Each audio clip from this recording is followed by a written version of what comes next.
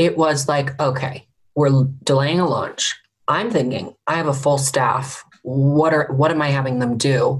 Now I have to, dip into this investment, this seed money to pay for payroll, just to keep the lights on, so to speak, for another month before we're making any money. So I went into survival mode in that way. I'm thinking, how can I stretch every dollar as far as possible? And beyond that, how do we adapt to working in a different way? We weren't fully remote all the time, but 99% of the time, yes.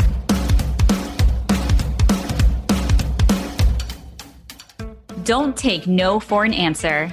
That's Sophia Hutchins' mantra, and it has taken her from coming up with the idea behind Lumisol in her senior year of college to launching her business in the middle of a pandemic. Lumisol is an innovative sun care brand that has disrupted the saturated beauty and skincare industry by integrating technology and Instagram-worthy aesthetics. You'll never forget to reapply again.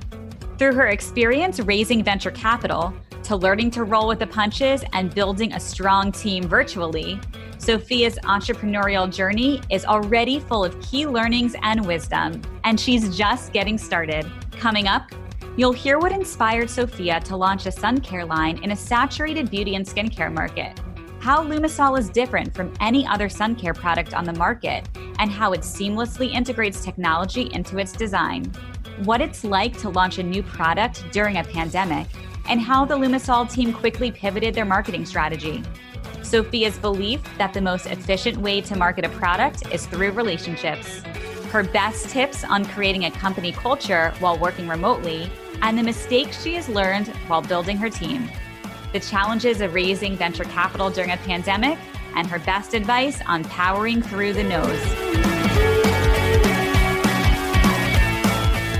This is the Entreprenista Podcast, presented by Socialfly. It's the best business meeting you'll ever have, with must-hear real-life looks at how leading women in business are getting it done. And what it takes to build and grow a successful company. It's beyond the gram. With no filters, no limits, and plenty of surprises. Sophia, I am so excited to sit with you today and hear about your story and your business journey, because you started your business while you were a senior in college. I would love to hear how you came up with the idea for your business and how you were able to really get it off the ground while you were still in school. Thank you so much for having me, both of you. It's exciting to be here and talk with you and your audience.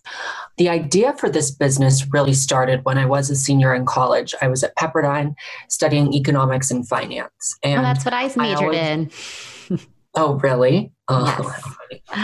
So I was studying something entirely different, and then sunscreen or beauty. But at the time that I was a senior, I was kind of exposed to skin cancer for the first time in my life. At the time, I was also doing something interesting, which was I was managing Caitlyn Jenner, and I was also the CEO of her foundation, which wasn't really a full-time job, so I could do that during college. And it was a lot. It was a lot to juggle. But that was my first time I was ever exposed to skin cancer, was Caitlyn Jenner had skin cancer. And so one night we were leaving a dinner, and Caitlyn had just had something taken off of her nose that was skin cancer. And there were paparazzis that took photos of this. And I said, it's going to come out the next day. Let's get ahead of this and post a PSA about wearing your sunscreen so you don't get skin cancer. And anyways, as a result of that, a ton of PR packages were sent to Caitlyn, and a lot of people reached out about her endorsing their brand or whatever SPF product they were pushing at the time. And I said, I hate all of these products. I don't want you involved with any of these brands. The deals weren't even that amazing. I'm going to do my own sunscreen company. And if you want to get involved, you can back that one. And so that's pretty much how that all came to fruition in the very, very beginning. What year was that? That was 2018. So that was early 2018. And I wrapped up my senior year that spring in April, May 2018. And I was really able to fully focus on building that business. So I worked really closely with an accelerator that a large management consultant firm owns out of Silicon Valley.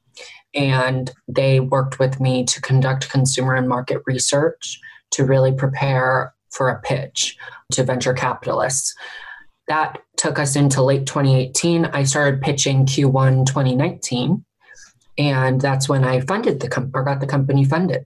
Wow, that is super exciting and a very quick timeline. I just want to go back to when you were initially sent those samples and you started, were you researching the ingredients that were in there? And that's why you were like, we just can't be behind any of these products? No, for me, what was really kind of boring about a lot of the samples was that they were all the same. They were just in different bottles. And even the bottles were boring. They were all pretty much the same type of bottle or container. They were all these white, goopy, just not pleasant products. And no wonder people don't wear sunscreen appropriately if you're not given a variety of really unique different options. I mean, look at makeup. You can get a million different shades of one color, right?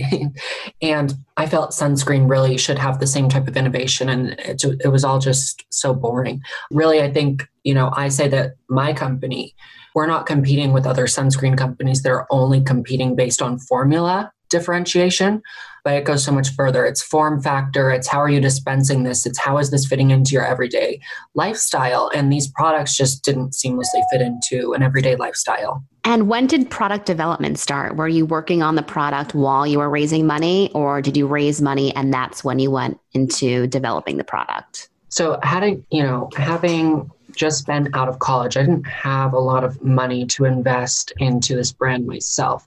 So that's, ultimately why I went out to raise money was I needed to get ahead of that. And, we definitely had a proof of concept for what formula we wanted and what ingredients that would likely contain or likely entail. And in general, I didn't really start the FDA approval process or the heavy formulation until after funding, just because that's a big upfront capital investment. Yeah, absolutely. Can you share what some of the differentiating factors are of your company compared to all of the other sunscreens that are out there, and how you knew that you needed to just make your product so special to stand out? Yeah, I think beauty in general is extremely saturated. Beauty skincare is super saturated. And then you kind of get sun care, like shoved off to the side. People stray away from it because it's expensive to get into. The barriers to entry are a lot higher. And you have to go through all, which, is largely because of the FDA approval process. It's an over-the-counter drug.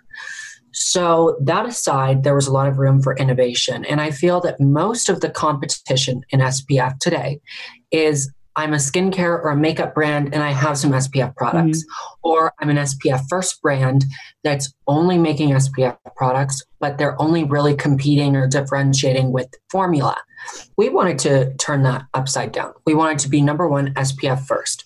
Number two, bring the business model into the 21st century. Subscription-based, direct-to-consumer, very much a lifestyle type of product. Make it portable, make it travel-friendly. And then beyond all of that, we want a tech integrated component to the product. And so our vision for Lumisol is really to drive reapplication. And that tech-enabled component for the first iteration is not that intense. It changes color when it's exposed to UV, triggering you to reapply. But as the product evolves, the tech evolves. And we're excited about that in the future. And that's really where we see ourselves playing, is not just with formula, but the entire idea of a sunscreen brand. When did you launch the product? The product went on sale May 1st of 2020. Oh, so it's just launched in the middle of COVID. How is it launching a brand in the middle of this pandemic? Well, as you could imagine, It's not the easiest thing. We were initially slated for April 1st. I decided to push the launch just because there was a lot of uncertainty. We were the exclusive SPF at Coachella. We were booked on Good Morning America, and everything, the world turned upside down. There was no live broadcast bookings that were going to stay with a sunscreen brand in the middle of, the COVID coverage. Beyond that, we didn't know where we were going to be. Were we going to have pop-ups? Did we have to cancel all of our pop-ups? So we had to really reevaluate our launch, and we delayed it to May. It really teaches you a lot about yourself and your ability to flex. I'm really proud of what myself and my co-founder have done to pivot our marketing language, to pivot our social assets. Everything that we've done really was more to be more sensitive to the time that we were in, because prior to COVID, sunscreen was a social product. You're at the beach with a lot of people, you're at a pool party with a lot of people. Could you imagine if a new sunscreen brand came out with that kind of marketing collateral? You'd be ostracized. Yes. Oh my gosh, you're so tone deaf, So we had to redo all of that and make it a lot less social and more about personal care, which it is.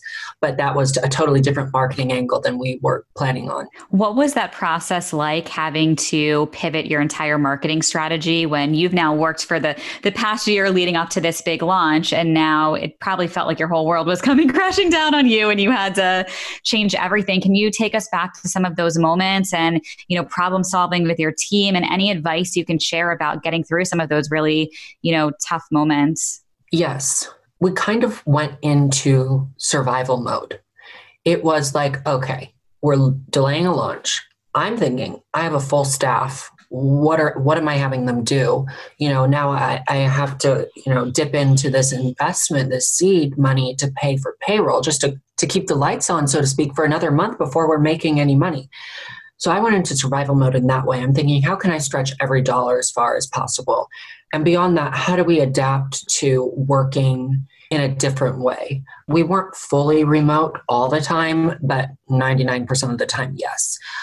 So a lot of the decisions that were really fundamental to the business launching were made remotely. And that was a weird feeling, but we adapted. We had to do, different types of marketing, content capturing sessions, shoots, and just reworking all of that was a very unsettling time, but it was something that we did, and we had no choice but to do it. And what was the response when you finally did launch? We had a great launch. May was our launch month. We sold thousands and thousands of units. What was really important for me was not that we just sold a lot of product, but that we got a lot of subscribers, because that means our messaging really got through. And we had great metrics there for the percentage of customers that subscribed, and then, of course, have subsequently stayed subscribed. We got a lot of press. We had a lot of influencers promote the product organically just because they loved it. So I think we made a big splash. Can you talk about some of the marketing strategies that you used for the launch? Is there a secret sauce, and why you think everything was so successful? I think you can hire marketing people to do the marketing for you and, run your Google ads and run your Facebook ads and all that stuff. I think that's kind of boring. I think marketing comes down to relationships. And so what I told my team all the time was, I'm your biggest asset here. And I think I'm the most underutilized asset here. I also say to them, I feel like I'm the chief external officer. I think that's what CEO should stand for, because I feel like 80% of my time is talking to people in my network. Hey, check out this new product. You're going to love it. You should promote it. You should invest in the company. And so my marketing strategies were always about relationships and using relationships in order to promote the product. And that's, I think, that's definitely why May was so successful, was we had to make a splash. And I knew how to do that beyond those traditional marketing measures. And you need that. If you're just going down the traditional marketing road, or any traditional road, quite frankly, it's probably not going to pan out that well for you. You've got to think kind of beyond that. Any other learnings that you can share in terms of marketing strategies from your launch? We have a lot of listeners who are, thinking about starting a business or about to launch a business and trying to come up with different strategies to get customers right away. Yes. Number one, do not pay influencers on a pay-for-play basis. Make sure your incentives are equally aligned. That goes beyond just paying influencers. That goes to paying agencies. It's always important that whenever you're negotiating any type of arrangement between any outside party, that your incentives are aligned. They need to push product if they're going to financially benefit from your company, and the company needs to ultimately financially benefit. I think it's a really fine line to pay for impressions and brand awareness and performance. And walking that fine line is something that you can really only do once. You have one time to come out of the gate to really prove yourself. And that will define how your company really moves forward from there. And so I say, make the biggest splash you possibly can, as organically as you possibly can. And I would conclude that by saying, don't be afraid to be told no. If you are trying to push some deal that makes your incentives align with whoever you're working with, if they say no, great, move on to someone else. People are out there, people are willing to help you, and people are willing to have fair deals, and they will understand your perspective when you're, an entrepreneur being scrappy, not throwing your money away. Now you're 4 months into running the business. What's next? What are you most looking forward to towards the end of 2020, this wild year of 2020? I'm just looking forward to 2020 being over. Yes. I'm ready for 2021. I wish we could all just hibernate. Yes, love that idea. Yeah, that launch was something that we had prepared for a long time. And it just felt like we just kind of had to press the button to go live. So, we've been working on plenty of other different things within the business that come down to marketing, new products, et cetera. And so we're constantly planning at least 6 to 9 months ahead. Can you give us a little insight into what we can expect in 2021? Well, I think what's really important for me is that we actually do integrate the technology into this product. So right now we sell one product, one variation of the product. It's a refillable SPF container that we call the Engine. And you load it with vials of SPF, and those vials mist out onto your face. That Engine right now changes color when it's exposed to UV, triggering you to reapply. In the future, we envision that Engine talking to your smart device and really telling you, when you should be applying, how often you should be applying, reapplying, and really driving healthy SPF usage. Beyond that, I can't get much further, but, think of a smart connected SPF device. Coming up, you'll hear why your team is your most important asset and how to create a vibrant company culture remotely. I'd love to talk about your team. How big is your team right now? And are there any roles that you will be hiring for before the end of the year? Yeah. Number one, when you're building a team, it's so important that you don't build the wrong team. I built the wrong team. I'll just put it out there. And dealing with those types of decisions last a really long time. And there are consequences to hiring people that can be positive or negative. For me, my first hire was one of my best friends from college. And I used to work for him in college. And we started a company together in college. And he's now my co-founder and the COO of the brand. And he's been great. His background was in investment banking and consulting. So we really complement each other well. That being said, we have very different, visions on what we want in our talent. And so there's a lot of compromise when you are deciding who to hire. And I think in general, when you're trying to establish a culture at a new brand, and you're trying to establish that culture via Zoom or FaceTime with new people, it's very difficult. And I think we made some choices that we definitely regretted. And it's just kind of a strange time to be hiring a team. But when you do find good talent, latch onto them and do not let them go. Bring them into your family, make them your friend, because that is so rare. And when you find it, you'll know. It's like dating almost. How big is your team now? How many people do you have? Oh, goodness. Probably about a dozen people. So I have full-time employees and then we have contractors that are regularly involved with us. So I would say about a dozen. Can you share, some of the mistakes you made in hiring and the lessons learned from that you now know you won't repeat going forward? Boy, be careful who you welcome into your life. I don't know how openly I can speak about some of this. I need to be a little bit careful. When you get into a position where you have any ounce of, I think, publicity, or you're a public figure in any capacity, or you're perceived to have a lot of wealth, perhaps, which I don't. I wish that was the case. I'm just an entrepreneur trying to run a startup here. But when you're kind of perceived in certain ways, people will come after you, and there are parasites at your feet, and they will try to bring you down. And you've got to be really, really strong. When you see that kind of energy or you feel that, trust your intuition and get rid of those people. Ideally, don't bring them in the first place, but you've got to be really careful to not be taken advantage of and to, not be used by people because they will use you. Are there certain questions that you now ask during interviews to be sure that the people that you're bringing on are the right people who you can trust and know are there for the right reasons and want to be part of your team and build your company? Yes. I think for me, we've had the hardest time with marketing because it's such a large umbrella and people's experiences, they can really talk up or, not accurately represent.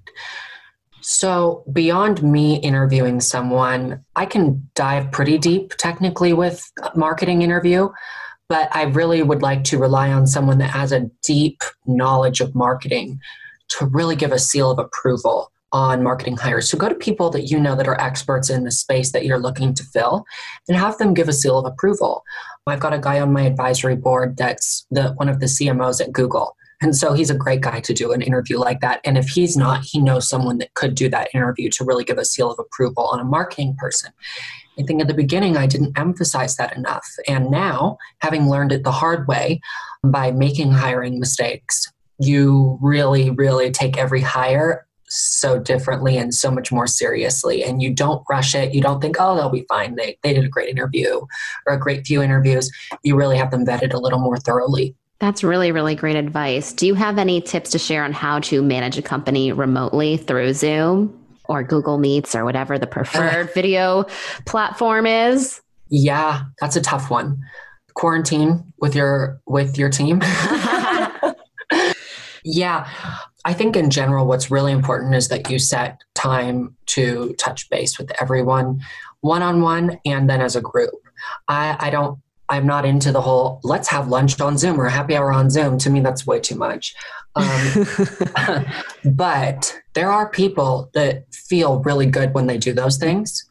And, just because it doesn't work for me or something doesn't work for you doesn't mean it doesn't work for other people. So as someone that, does employ very different types of people, any employer, you need to be sensitive to that. And so I regrettably did happy hours on Zoom, and it's not like it was this most thrilling event, but to some people that really made a difference. Yeah. And you just really need to remove yourself from it, put your employees first and put their needs and desires first. Well, we just launched a product that I'd love to send to you. It's actually these cards to make these Zoom meetings more fun and interactive. So we'll definitely be sending you some so you could try it out. Oh, I love that. Thank you. And I want to dive into talking about the fundraising process right now, because you started fundraising, right out of school. You had never raised money for a company before, correct? Well, kind of. Not exactly. So I did a lot of fundraising for Caitlyn Jenner Foundation. Right. So I raised several $1 million for that. But that's very different from fundraising for a nonprofit than a for-profit. Can you share a little bit about your experience raising money for your company? And I'm sure you learned so much along the way that you can share as well. Yeah. So the first time around, we were in one of the strongest economies that we've been in decades. In general, VC obviously reflects what's going on at a macro level. And I was at the right time in the right place. I don't believe I didn't have a compelling product or story or vision or anything. I believe that was all compelling, obviously. But I think fundraising in that time versus today is night and day. And right now, I pity anybody that's trying to fundraise, especially when you're trying to fundraise with people that you've never met before and you're doing it digitally or virtually. It takes so many more meetings today. And it's horrible. So I've done both. I fundraised in the best economy where you could go to drinks with people and have dinner. And by the way, every investor I've ever talked to has said, I would never invest in a company where I haven't had drinks or dinner with the founder and CEO. And how do you do that now? You can't. Or, a lot of the times you can't. So it's just a totally different environment today. I've had fundraising talks now or talks with different investors, and it's just not the same. I think for me, with the type of personality I have, And the way that I do business, I would wait to fundraise until this is over and you can have cocktails and dinner with people. And so you closed your round earlier this year or at the end of last year? No, February 2019. 2019. And then you're preparing for the launch for the last year. Do you know if and when you would want to raise funds again, or are you just focused on sales? I am focused on sales. But when you do have a somewhat, public company, not public, but somewhat a company that's had some attention put on it, and you're backed by 2 big VCs, that is a very small community. And so investors will come after you after you launch. And a lot of the reason I think they come after you is they want to know what's going on. Everybody wants to know if they're missing out on something or if they should get in on something. Don't give away the store. Don't give up all of your info. Don't give up your data. Don't give up your metrics unless you really think this conversation is going to go somewhere. And you'll know that because someone else outside of that conversation would have said, hey, this firm is really interested in investing or acquiring you. Take the conversation. I've taken dozens and dozens and dozens of meetings with investors, and 90% of them are fishing for data. And they want to talk to you, and nobody wants to miss out on the next fun, cool company to invest in. But the fact is 99% of them are going to miss out on it. And don't take every call with investors would be my biggest piece of advice. A lot of them are just fishing for info that you don't need to give them. How can you tell when they're fishing for information? It's hard. I still haven't perfected that. Generally, if I don't know them, if I wasn't introduced to them by someone I'm really close to, maybe it's someone that I'm connected to, but I'm not really close to, generally I won't give up much info. They'll pretty much, every fund that you talk to should describe themselves to you, their thesis, the stage they invest in, the verticals they're exposed to. They should talk about some of their portfolio companies. I think they should really introduce themselves to you before you just introduce yourself to them, especially when they're the ones reaching out or being introduced to you, have some reason they want to talk to you. So that's always a red flag, is when they just jump into, okay, tell us about Lumisol. And then another red flag is when you are talking about Lumisol, you give some data to give a taste, right? And they want more. They want to know more beyond that. And in the first phone call or Zoom meeting or whatever, that's kind of a red flag for me. I know I'm just meeting you for the first time, but it sounds like you have some really incredible business and entrepreneurial instincts. Would you say you were a born entrepreneur? You started at such a young age. I did. I think so. Yeah, I love it. I love hustling. I really like to work all the time. I like to have fun, but I really have fun working. Me too. That's like us. We can't stop. It's like an addiction. I think that's the ultimate definition of success, is when you can't tell the difference between work and play. Yeah. I can't. Yeah. I'm going to have drinks tonight with some people that I know through work. And it's like, that's work, but it's fun. You're talking about things that you have in common. These are some other beauty entrepreneurs that you have a lot in common with. You go through, different or similar struggles or, hills or battles or whatever. And it's fun. Of course, I'd rather have drinks with that group of people than a group of friends, from college or something that aren't in beauty. It's just kind of fun to have that in common with people and connect on that level. Yeah, I couldn't agree more. I feel like for both Courtney and myself, we've just built our whole network over the years, and all of our friends have been entrepreneurs and in these entrepreneur groups, so we can all help each other and lift each other up and connect each other with others. And it's been so fun to watch, all of our friends' businesses grow over the years, and can totally relate to that. Mm-hmm. Isn't it funny? I know you talked about some hiring mistakes, but were there any other mistakes or things that you wish you knew sooner in the last 4 to 5 months? God, I wish I knew that we were going to have an economic shutdown. Good one. I wish I knew that. I mean, it's just kind of, I feel like we're in the twilight zone. Yes. And when is this ever going to end? I don't know what's going to be the ending point for enough people. I don't know. It's tough. I wish I had a crystal ball and I could have seen that we were going into not just a pandemic, but that we were going into an economic shutdown. Look, I will say in your industry right now, people are really craving to get outside and to get fresh air, and they're in the sun now. It's the summer. I feel like you are really now in the perfect industry to be in, because the only thing to do is really spend time outside and not spend as much time indoors. So find the silver lining and turn it around. Absolutely. That's so true. And people are outside. Sunscreen is up 20% year over year.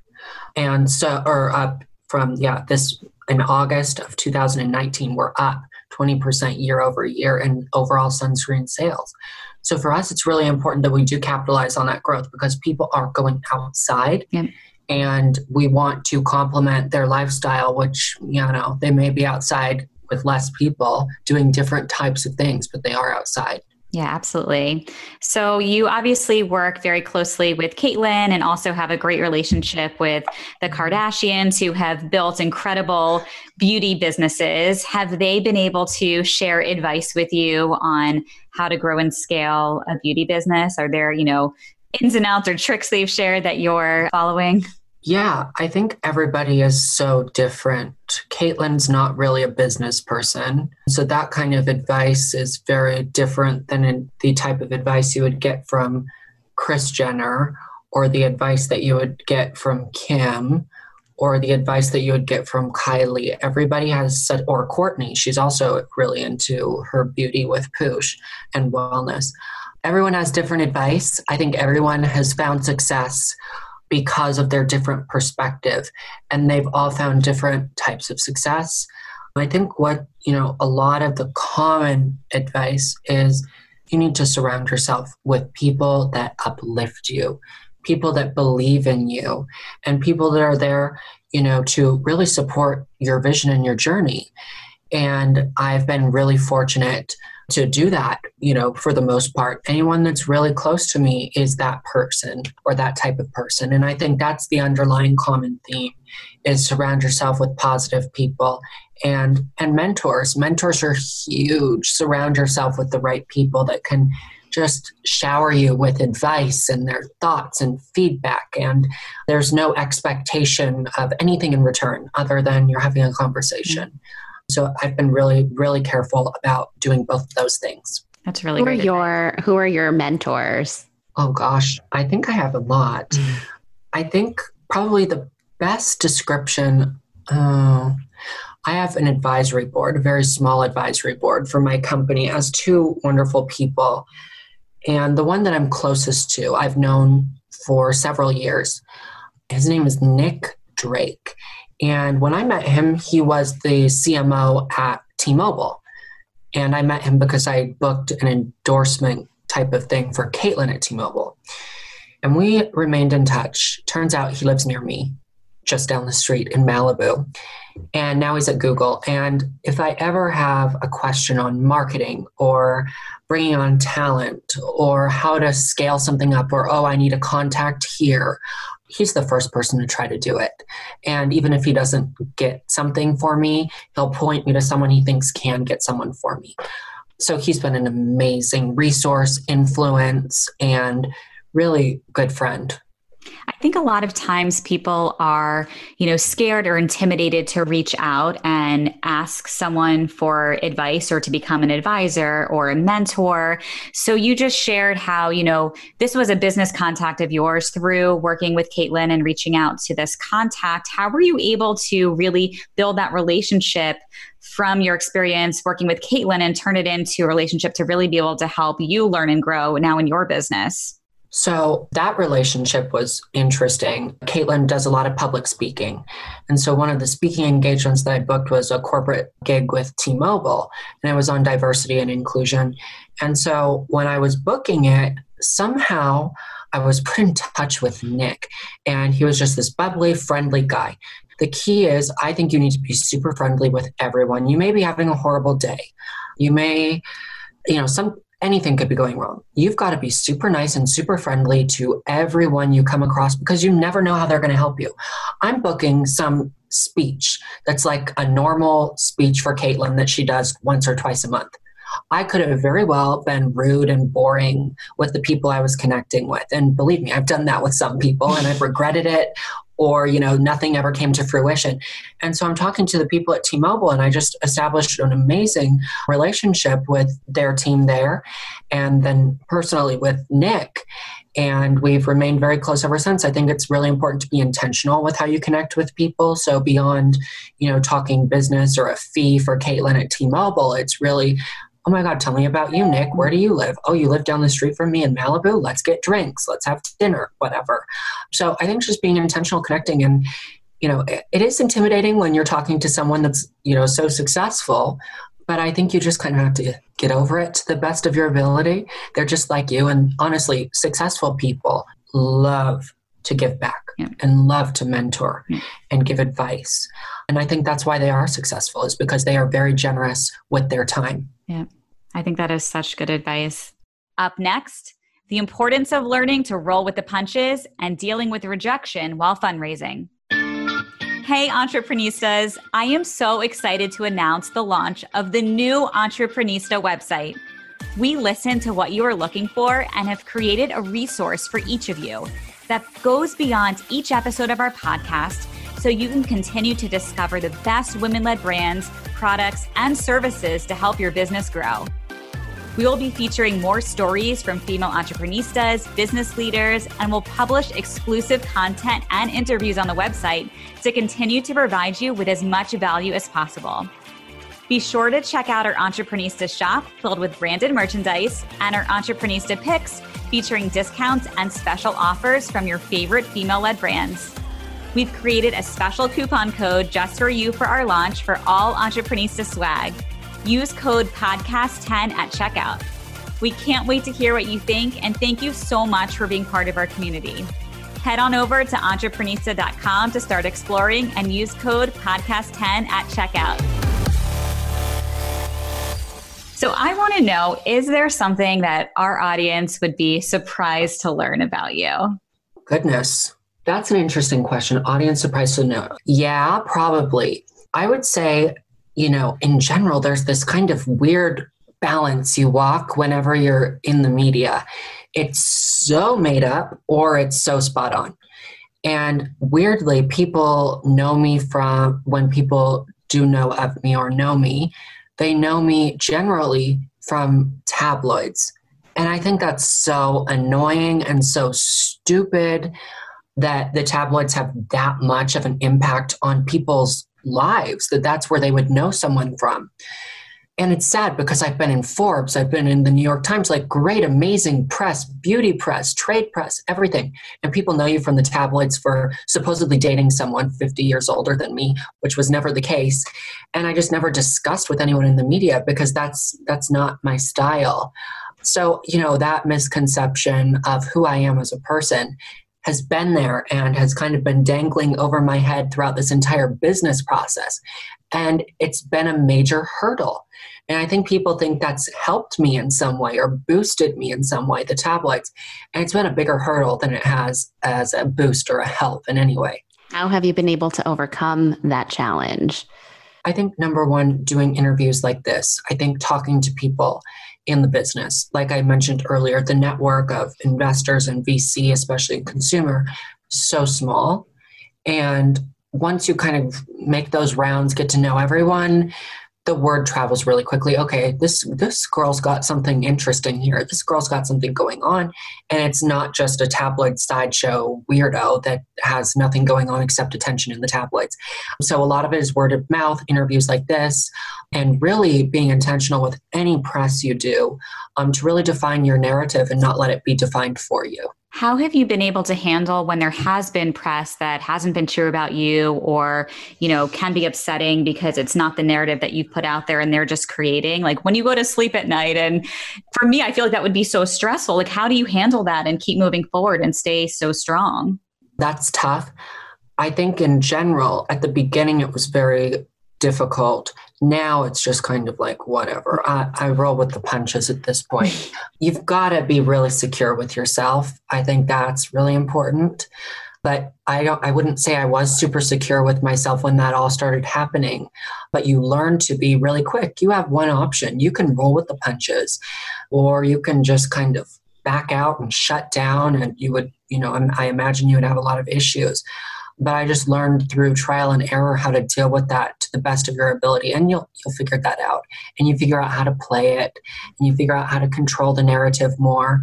It just all comes kind of with practice. And would you say you have a favorite mantra or quote that you live by? Yes. Don't be afraid to be told no. I am not afraid of no in any way, shape, or form. Nobody wants to be told no, but I'm not afraid of it. I love that. Now I have a question for you. When someone does tell you no, do you work harder to get the yes, or do you let them say no, the door's closed, and you move on? It kind of depends. Sometimes I like to put up a little bit of a fight. I don't think you should. I don't think you should take no for an answer. In a lot of the cases, a no the first time, you can try to get in there and turn that around. So sometimes, but it really depends on the context of a no. I think one thing I hear from a lot of female founders or male founders, anybody, is that getting told no is exhausting during the fundraising process specifically. I get it. But for all of those no's, there's a yes. Yeah. And it's somewhere in there. And it could be 150, 200 pitches later. But if you really believe in it, you can't be that crazy to believe in your idea that isn't really that compelling. It's got to be compelling to somebody if it's compelling to you. So I would just say keep going. But yeah, you're going to get a lot of no's. Were there any investors that did say no to you that you kept going back to them and saying, no, you need to take this seriously, you're the right investor, and they ended up investing? Or once in the investment process, when someone says no, do you just move on? Kind of depends what their reason is for saying no. If it's pretty rational, or I feel it's pretty rational, I'll kind of just back off, because there are so many fish in the sea, so to speak, or so many investors out there. Sometimes it's not even worth your time to fight it, but sometimes it is. I can point to yesterday, I had this investor I was talking to who wasn't getting it. He wasn't getting the vision. He wasn't getting the idea. He said, I'm not really bullish on CPG, but I'm really bullish on tech-enabled CPG. And I was like, wait, that's exactly what I described to you yesterday. Maybe we need to reconnect. And we reconnected this morning, and it's an entirely different perspective. So sometimes it's worth dissecting why is it a no and going in and going after it. But sometimes just take it and move forward. That's really good advice. Now, what would you say you're most grateful for every day? So I think in a work sense and a personal sense, it's really important to surround yourself with positive people, which I mentioned earlier. And I think today, the most positive person that has a constant presence in my life with work, with personal, with anything is my co-founder. And so I think I couldn't imagine doing this fun project without him. And it's been so much fun. I think he really keeps me going and keeps me kind of on an even keel with anything in my life. And so that's great to really have, someone you're so close to be such a positive influence in your life. And I would hope that, for anyone, that's their partner, their business partner, their best friend, their mom, whoever it is. But I'm really grateful for him to be doing this company with me. Thank you so much for sharing that. And lastly, what does being an entrepreneurista mean to you? Well, I keep talking about not taking no for an answer, but I would say not taking no for an answer. Don't go down without a fight. Believe in yourself, believe in what you have to offer. Because if you don't believe in it, how are you going to convince someone else to believe in it? If you don't believe in you, how are you going to convince someone else to believe in you? So you've got to be super confident, super strong. And that's not easy, by the way. That's very easy for me to say, but I struggle with it every day. But I think you constantly want to be pushing yourself to be strong and confident and believe in yourself, because no one else will believe in you as much as you do. I love that so much. And you have shared such incredible advice, and you are wise beyond your entrepreneurial years. And I know everyone's going to learn so much from you. And I can't wait to continue to follow you and your journey. And of course, we're going to buy your products. I can't wait to try them now that I'm living down in, Courtney and I are both living in Florida right now. So we definitely need lots of sunscreen down here. Yes, you do. Where can everyone find you, follow you, and of course, buy your products? Everything is MyLumisol, at MyLumisol on all of the channels, and MyLumisol.com is our website where you can buy our products. Amazing. Well, thank you so much for being here. I'm Stephanie. And I'm Courtney. And this is the best business meeting we've ever had. You can connect with us at socialflyny.com and follow us on Instagram at Entreprenistas. Check out all our latest episodes at entreprenistapodcast.com. Thanks for listening.